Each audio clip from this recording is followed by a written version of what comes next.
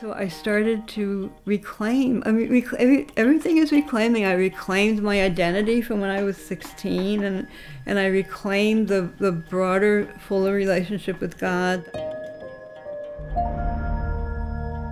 And some things I'm starting to see so differently, and this understanding my gender identity, I think partly did that for me. Welcome to Thin Places, a podcast experiment from Zion Episcopal Church in Douglaston, Queens. I'm Father Carl Adair, the assistant rector here at Zion.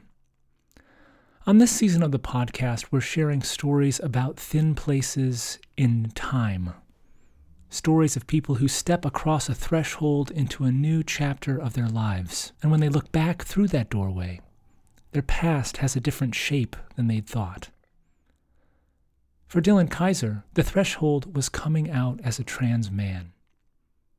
Coming out made it possible for Dillon to reclaim parts of himself and his history that hadn't fit into the story before.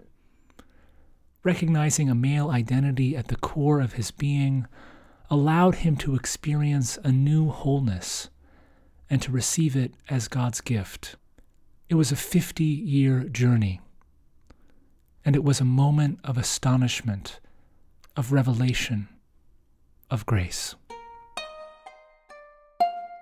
Dillon and I had extensive conversations about how to present his story here, because it's so tender for him, and because in this moment, the stories of trans people have sometimes been weaponized against them, or used in bad faith against other folks with different gender identities. Dillon has stressed again and again that this is just one person's story, and not a statement about any quote-unquote right way to be trans, or to have any other gender identity for that matter. Lastly, I want to say personally how moved I've been by this story, and how honored I am that Dillon has been willing to share it with the Zion community and everyone listening. Here's Dillon telling his own story.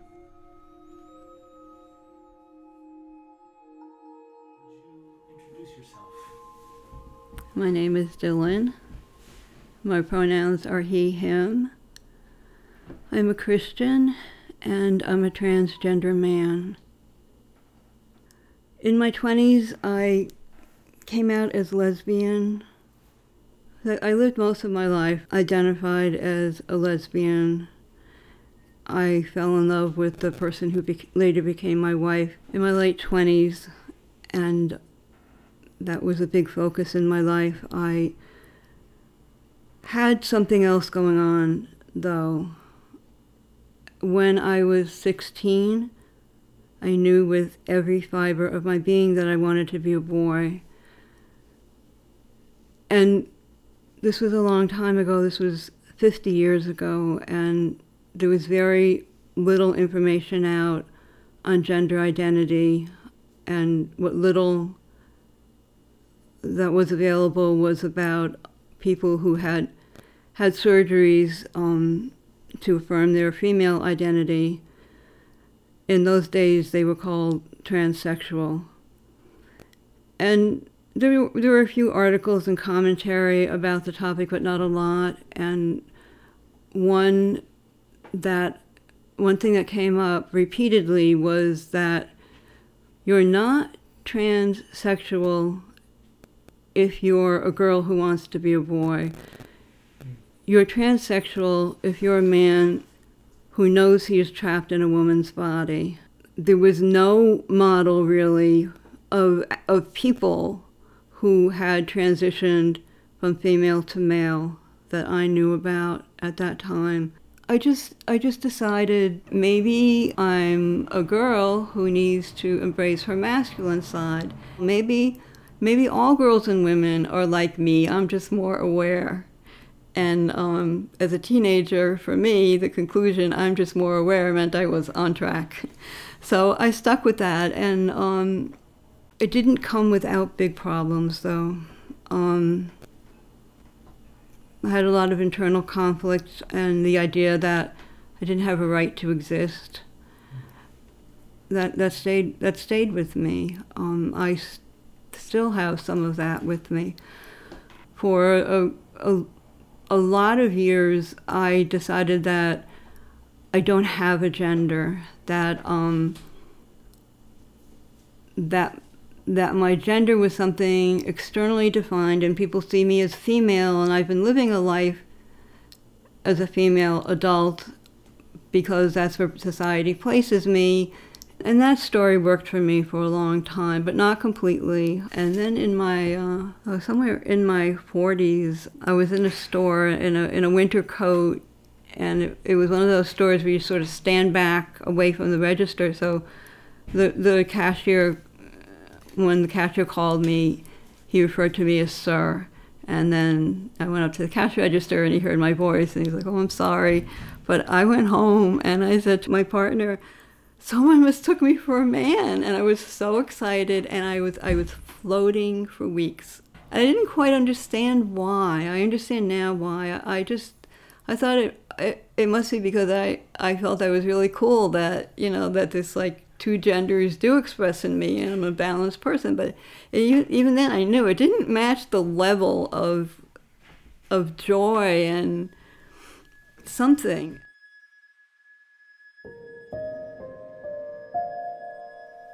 It was an enormous disconnect, and it's very humbling to me, because I've always thought of myself as someone who I worked a lot. I went into therapy. I worked a lot in communication and knowing myself. The lesbians I hung out with were very self-aware, and I figured like I had a lot of that around me. And every time I'd come across some gender stuff online, by then, this is just a few years ago, I was kind of interested, and I kind of started thinking that, you know, like I kind of had both genders in my identity, but I still couldn't connect with it. And I read about gender fluid, and I started thinking, you know, that's a little bit about me, but it still didn't quite fit, until one day I read a description of gender fluid that said that many people who are gender fluid will switch gender identities over a period of time. It could be hours or it could be years. And that was exactly what had happened in my life. And at that point, everything clicked into place. And I thought I had answers. But something still didn't feel right.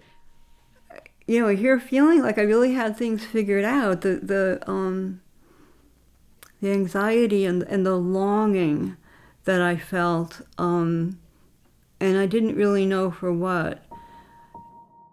I liked it about me that I had a sense of both genders. I did not feel non-binary. I felt everything going on with me was binary, but it was switching back and forth from female to male. And when I identified as female, the male was gone. I had no connection with that part of me, and that felt like a part of me was dead. But when I identified as male, the female did not disappear, and I felt whole. I felt I wanted to know what was going on, and I started writing down on my desk calendar what my identity was that day, and also noting when it would slide to the other identity. And I was becoming very aware of the experience of the slide, and it was just an awful thing. If it was male to female, I didn't want it to happen, and I had no control over it. And it was, you know, not having control over such an internal thing is a terrible feeling. And anyway, I was happier in the male identity in general because something not being missing. But I started being happier in the male identity as a male identity, not as an integrated male-female identity. And so I realized at one point that this is who I am.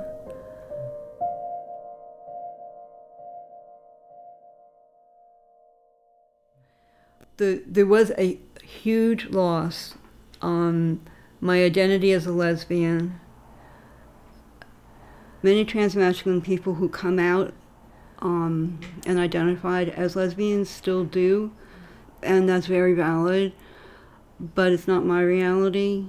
I don't, and I have no measurement for what that loss is. That was my entire adult life.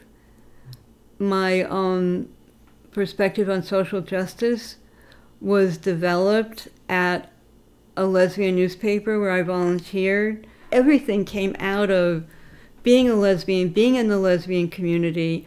I was profoundly in love with someone who was a lesbian and would never have been involved with a male. And in fact, in the few times that I brought up the male questions over the years that we were together, she just kind of ignored me. She didn't even want to hear it.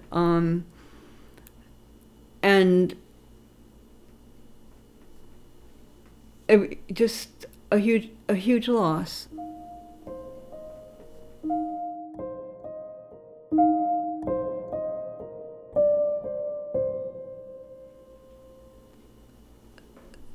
I didn't come to realizing that I'm a trans man until after Cecilia had died.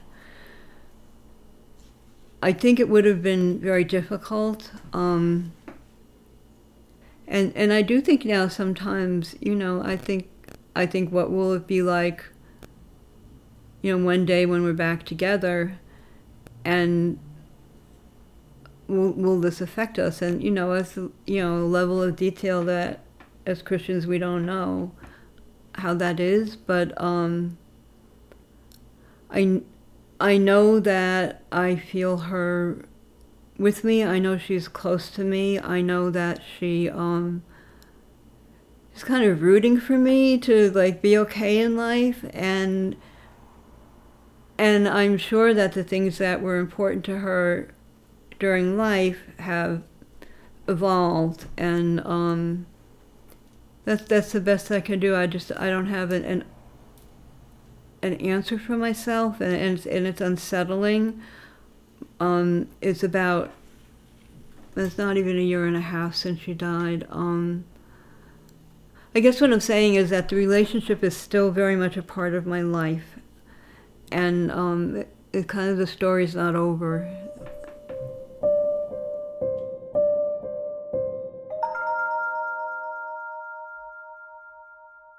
Years ago, I had stopped going to church because of some very painful things that happened about me being gay and out. Trying to connect back with the church has been difficult, and as part of when I stopped going to church, it was so sad. I didn't want to do this, but it was the only thing I had. Whenever I would think of Jesus, and my heart would open, and I would think of the Eucharist too, or praying in church, I would just change the subject in my head and think about something else.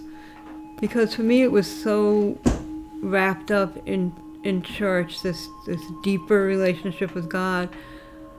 I had to take a step back from my relationship with God.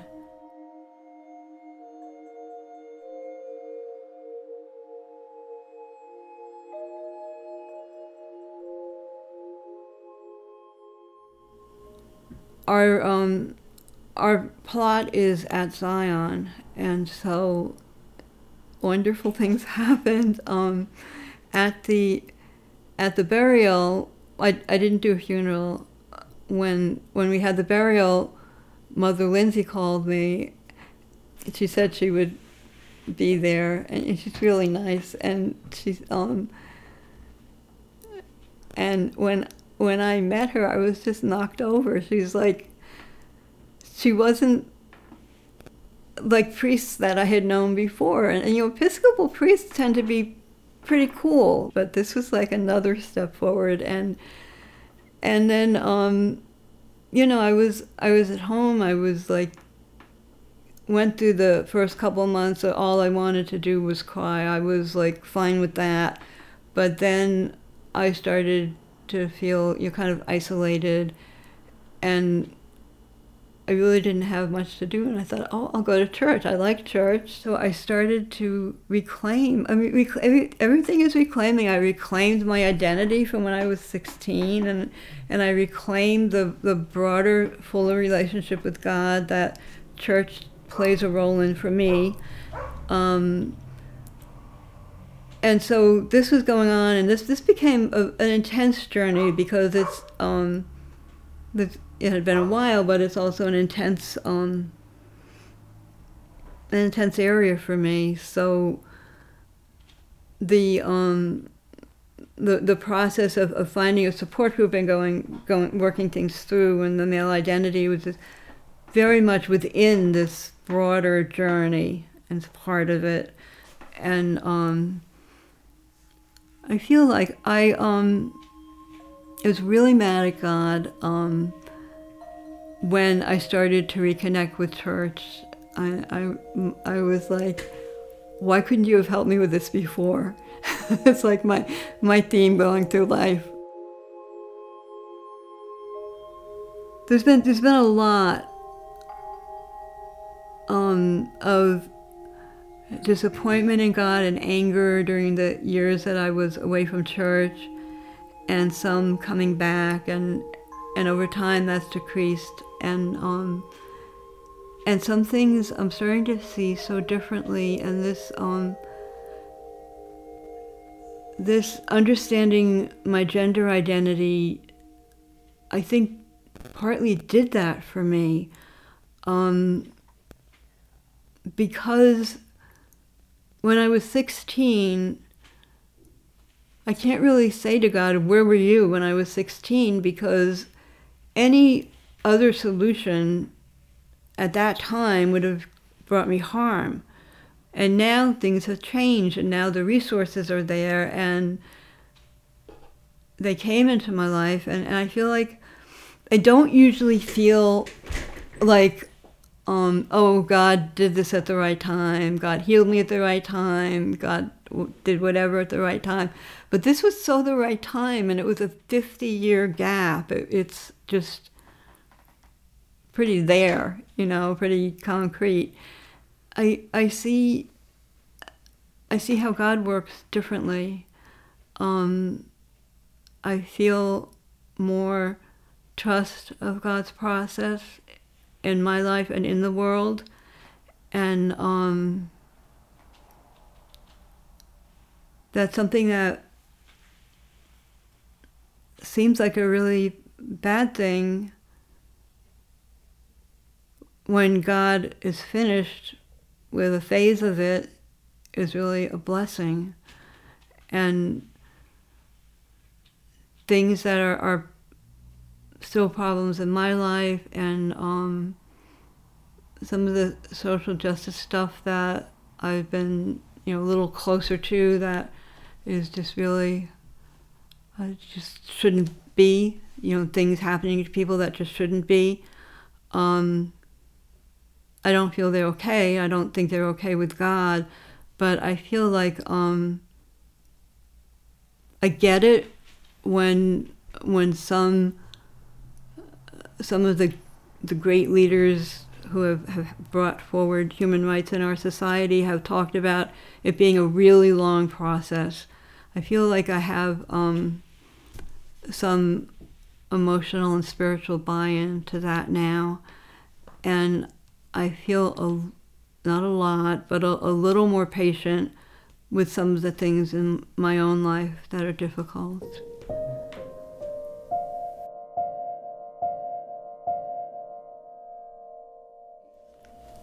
I just want to say again that I feel whole. I feel alive. I feel clear, like less complicated inside. I feel astonished when God does great things. I think we always feel some astonishment, or some version of joyful surprise. I feel frightened. Navigating as trans in the world is turning out to be complicated. The simplest things like a driver's license or looking for a new apartment, everything is a little scary.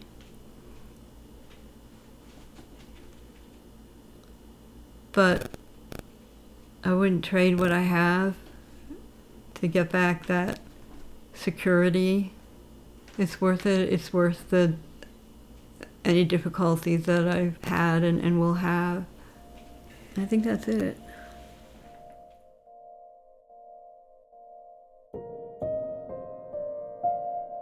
I'm so grateful to Dillon for sharing his story with us so candidly.